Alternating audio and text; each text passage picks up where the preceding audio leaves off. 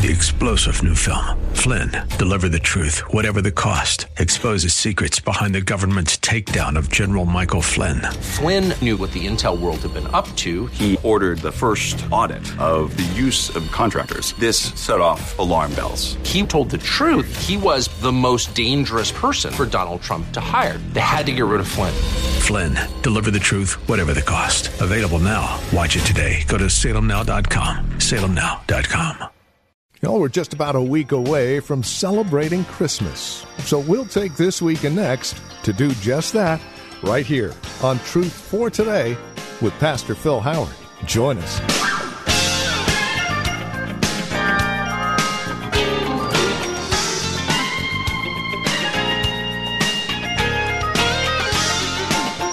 From Valley Bible Church here in Hercules. Hi there, and welcome to the program.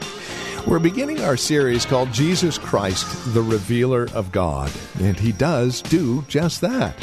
He is sent into this world to reveal himself, God, very God. Jesus Christ, the Revealer of God, is the title of our series and today's broadcast. Won't you join us as we celebrate Christmas this week? Here's Pastor Phil Howard with today's broadcast of Truth for Today. While you're turning to John 1, I would say something that is very true, and you know this to be true. This season, as well as Easter, is so loaded with fiction that our poor kids don't know what to believe. And have you ever heard that line that truth is stranger than fiction? But what will our kids have drummed into them for the next 6 weeks? Something like this. Now, and you tell me if you've met this person, Rudolph the Red-Nosed Reindeer. Have any of you met him? Some of you have. Okay. Well, we know what you've been drinking. That eggnog's a little strong, isn't it? Okay, we've got Rudolph. We've got Frosty the Snowman. Now, I mean, you know, he talks. He's almost like an uncle. We've heard that so much. And just think of the big thing we celebrate is a big fat man that lives in the North Pole, and he's even got names for his reindeer. And you can hear him on the roof once in a while. I mean, now, our kids, I don't know how old I was before I found out that guy didn't exist, but it was a big letdown. And why? I wonder why all these fictitious stories. Why all of this, Scrooge, that's a great story. I love the story.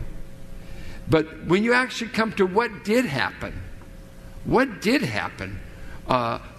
world has such a great way to eclipse everything that's Christian about these holidays. That was Christmas. It wasn't Santa-mas. It wasn't Rudolph-mas. It was a mass about Christ. And so now we want to look in John's Gospel. Let me tell you something about the 4 Gospels. The 4 Gospels are like 4 different photographs of Christ. And the photographer for sure of Matthew was a Jewish boy. They all were, but you talk about a Jewish gospel. The book of Matthew he is the son of David. That's why a pedigree and his genealogy is given. And he is the king of Israel. And it says right there in Matthew 1, this is born the king of the Jews. It probably has more Old Testament verses brought over to the New in Matthew than any other gospel. Mark comes along and he writes a gospel that is just about him as a servant. And he doesn't give a genealogy because a servant doesn't need a genealogy.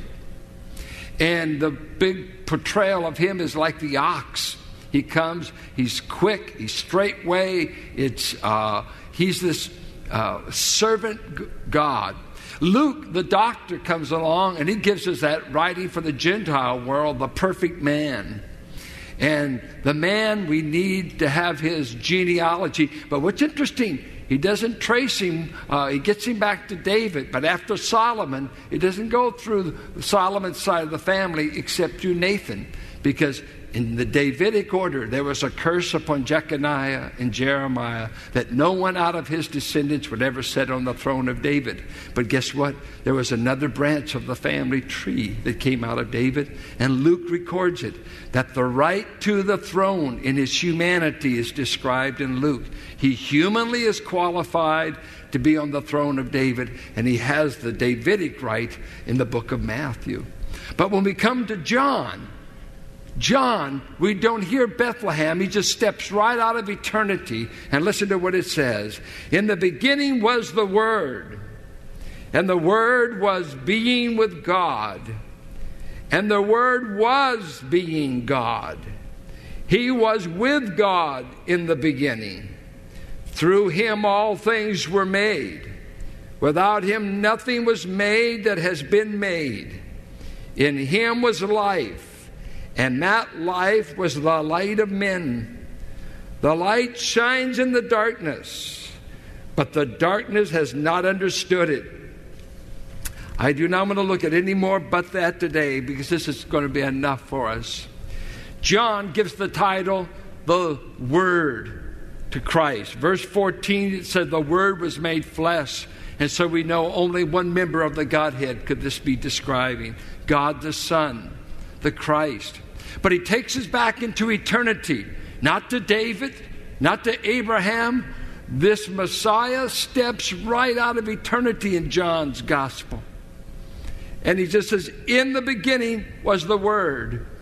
I want you to just get some kind of knowledge of this word. It's the Greek word logos. We get our word logic. We get our word reason. A Jewish brilliant man from Alexandria, Philo, developed a whole philosophy in the Greek world as he combined Old Testament scriptures, and he made the logos the divine rationale behind everything.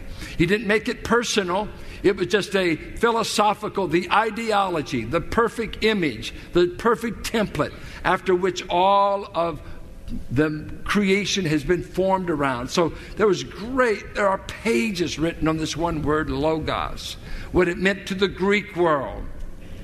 Also what it meant to the Hebrew world. Why would you call this one the Word? Notice in the beginning, the Word. Does it remind you of Genesis 1:1? It should. Because in the beginning of all creation back here, it just took one divine word to bring order out of chaos. One divine word brought light to darkness. One divine word gave life. Now John picks this up and saying, in a fallen world, in a ruined world, God has decided to give us another word in these last days. Hebrews 1:2. In these last days, God has chosen to speak to us through a Son. And so God is going to speak to us right out of eternity to a ruined race, a ruined world that fell from that first beginning. And now we need spiritual life. And so God wants to communicate with us. Three things I would note about this word. We use words as a medium of manifestation. We use words to communicate what is hidden and get it out. The heart is revealed by the mouth. Our heart's revealed by words. A way of revealing what's in our heart. So this loaded word, God, after 400 years of silence, from Malachi to Matthew, decides to talk to us again. And he talks right out of eternity. And this time, he doesn't talk through a prophet. He doesn't talk through a Bible book. This time, he's going to talk through God the Son. And so John says, he's the Word. The Word. Now, let's look at some things about him. Especially in an era when he's just one of many kinds of gods. Let's see what John says about him. Number one, the Word, God the Son, was eternally existing at the time of the beginning. This little word here, was, is a tense that he was continually in existence at the time of the beginning. Some ask, what beginning? Well, anything that ever began. Before anything ever began to begin. Whether it's physical creation, take it as far back as you want. If you want 1 billion years, help yourself. If you want 1 squillion years, help yourself. I don't care. Help yourself. Go back as far as you want. Time, space, matter. When do they start? Is it early Earth, or you got to have 1 squillion years? It doesn't matter. Debate it all you want. Before anything ever began, this one was already existing. He pre-existed before everything that was ever created. So this is an eternal God. Way back. And he's going to step into the human arena. What an amazing thing. Jesus Christ never had a beginning. His humanity did. His humanity began in the womb of Mary, but his person always existed. Now, this is theological, and you should never be theological in church, should you? You just need 4 steps on how to kiss your wife. No, it's about theology. You'll figure out the kissing. Let me tell you, this is the thing. Christ is a divine person. And a divine person, he never did have a beginning. Wait, and we'll look at it more when we look at his humanity. But at a point in time, he joined to his divine person a human nature, and this is what he did in his humanity. And he will retain that forever. But he was not always human, but he was always God. Always God. So, before anything ever began, before physical creation, before stars, before moons, before Satan, before demons, before angels, Christ was already existing. He is eternal in his being. That is amazing, to be an eternal being. Did you know God has never had a birthday? God never ages. Yesterday, today, and tomorrow, always the same. Do you ever look at some of your photographs and ask, who is that? I mean, gravity is wrecking your face. And it wrecks other things. I mean, I'm telling you, just gravity is hard on us. So, man, I need everything's a lift. I need a lift. Yeah, you do. And Mary Kay can't pull it off. We all need a lift because gravity and death is taking its toll on the whole race. But here's one who is ageless, eternal. Nothing's new to him. Nothing you'll ever do will surprise him. He's not learning anything about human nature. He already, this morning as I was praying to him, I said, Lord, you already know from eternity past what I was going to ask you for. Is that true? Yeah. I still had to pray it, but he already knew it. He's eternal. Eternal. And we'll look at this more as we go through this, as we deal with a man by the name of Arius. So, Christ was from eternity. And he says here, and the Word was with God. Now, this little word with has the idea of facing, face to face. And what that means is several things. One, he was in perfect communion with another who's called God. It could be God the Father, God the Son, or rather God the Holy Spirit. But he just calls him God, probably the Father. And he says, all that time in eternity past, he's been in a face-to-face relationship with someone called God. This implies several things. This word is unique from another one called God. So there's a distinct personship. There's at least 2 persons we're dealing with here. 2, there must be essential equality to be on a face-to-face level with God. It just shouts some kind of equality. I have a face-to-face relationship with you. That would just shout to us equality on equal terms. So we have 2 here that are equal but distinct. We always just have a way of abandoning Trinitarian theology. Did you know we worship one God in 3 persons? And how is that so? How can God be one but 3? Well, several concepts. God is one in the sense he's a compound unity. And the Hebrews said this, our God, hear, O Israel, our God is one. And their word for one there was the word that he said he made the morning and the evening the first day. 2 parts, 1 day. He said, male and female shall become one flesh. Did you know, husbands and wives, you are one? Even if she votes Republican and you vote Democrat, you are one in a compound unity sense. The Hebrews used it of a cluster of grapes. Many individual grapes made one cluster of grapes. Compound unity. Our God is a compound. He's one, compounded, but he's manifest in 3 distinct persons. The Holy Spirit didn't die for you. Quit thanking him for dying for you. And quit running to Jesus in prayer. You're supposed to go to the Father. But see, we don't think Trinitarian. You pray to the Father, through the Son, by the Spirit. Does it make any difference? I think it does to them. They're distinct. I don't thank the Father for dying for me. He didn't die for me. The Son died. That's called patripassanism, attributing to the Father a work that the Son did. We are Trinitarian because we're biblicists. The Bible says God is one but 3.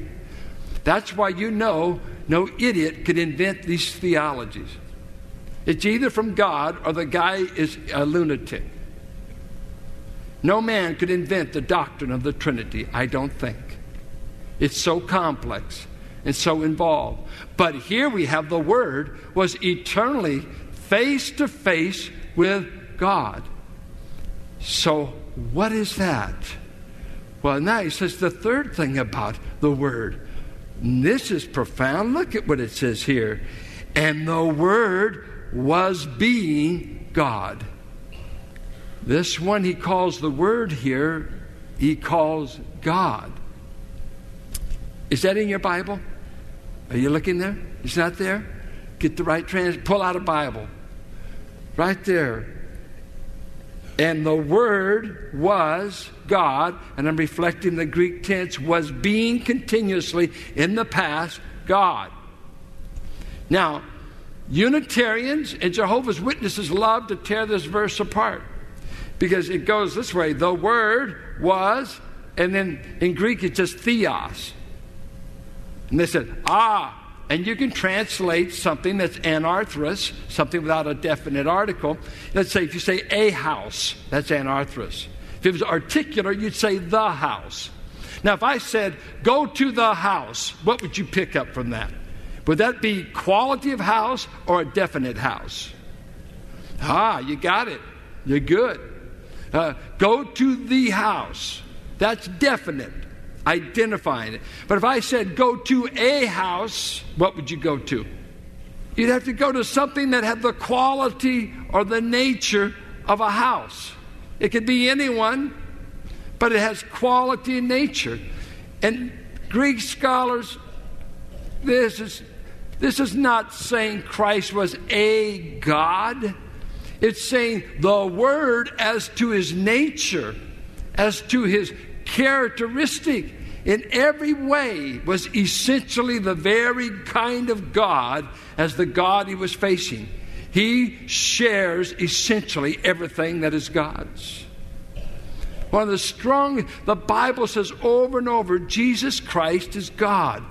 John 5:17, he called God his Father, making himself equal, and for this they picked up stones to stone him. He did not say, no, you didn't understand me. He held on to it. I am just like my Father in that I could do everything he tells me to do. I can raise the dead. I can do miracles.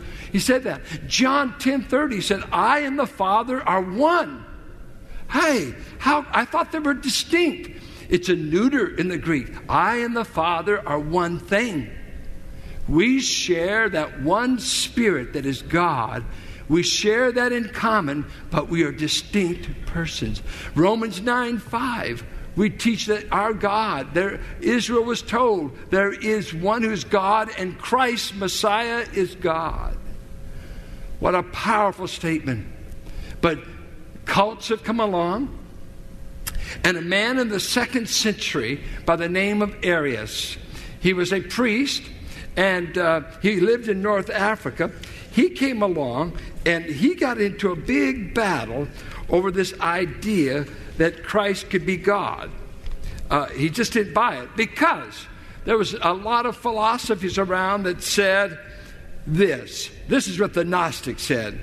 God is too pure to ever be contaminated by touching matter, for matter is evil. So stuff is evil, so God could never directly create something that's evil. So they invented a whole system of spun-off lesser deities called emanations, lesser gods. And you'd start up here with the real God, and you'd get this whole pantheon of lesser beings. You might even throw in there angelic beings, thrones, dominions, principalities, powers, lesser gods. And finally you get down here to a junior God, way down, and he can create. But not directly from the hand of God himself.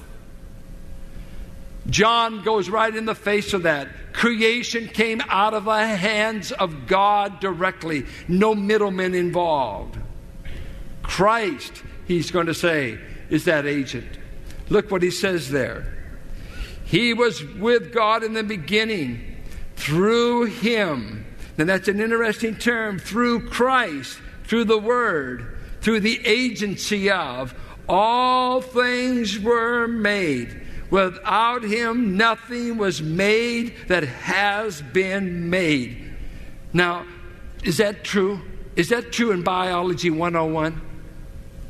It's why science and religion seem to always be in conflict. Are we against science? Not against true science, not against true knowledge, not against true fact, but the Word of God is superior. How many of you want to be doctored out of a doctor book written in 1890?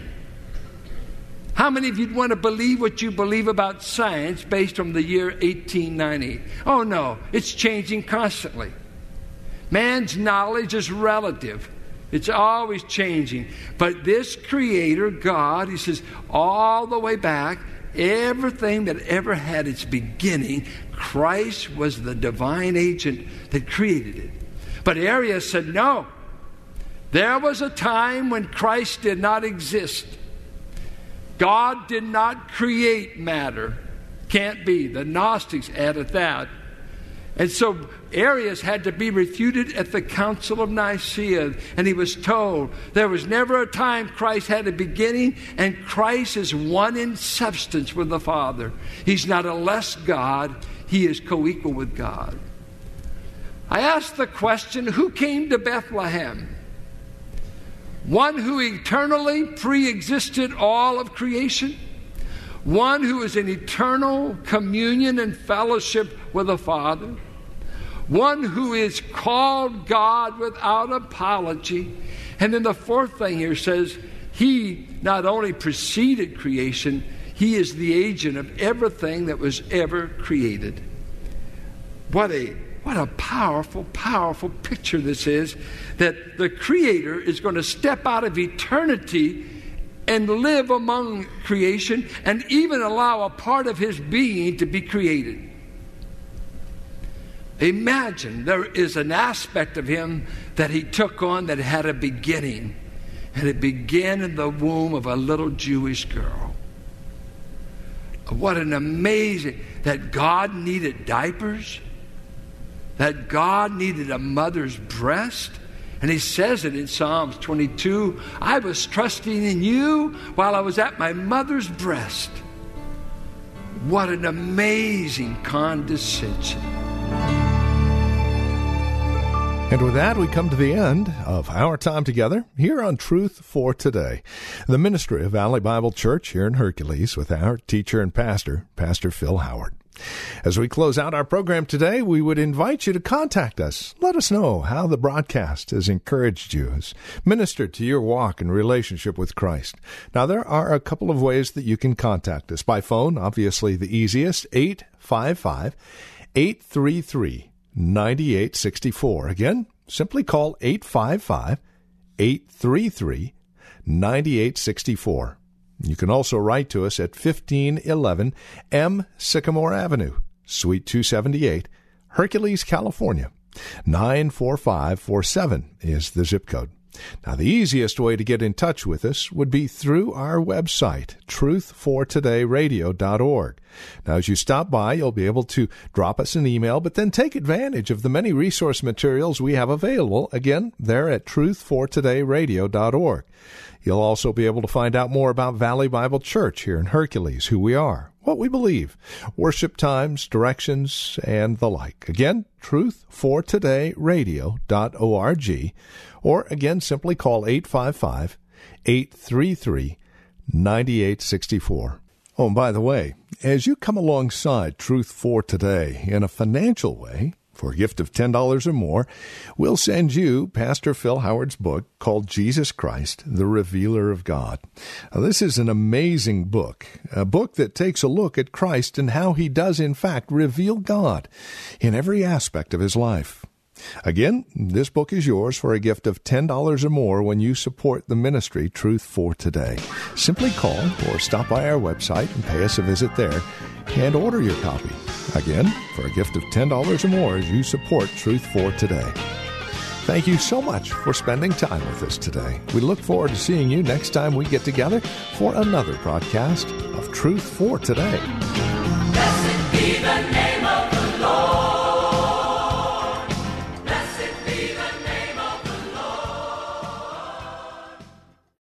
Three-star General Michael J. Flynn, head of the Pentagon Intelligence Agency, knew all the government's dirty secrets. He was one of the most respected generals in the military. Flynn knew what the intel world had been up to. He understood its funding. He ordered the first audit of the use of contractors. This set off alarm bells.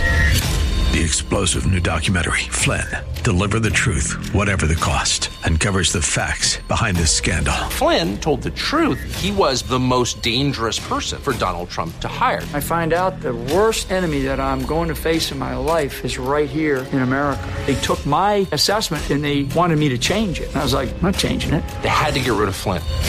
With in-depth interviews, archival footage, and never-before-seen personal records of the man behind the headlines. I just felt like I was drowning. Flynn, Deliver the Truth, Whatever the Cost. Available now. Watch it today. Go to salemnow.com. salemnow.com.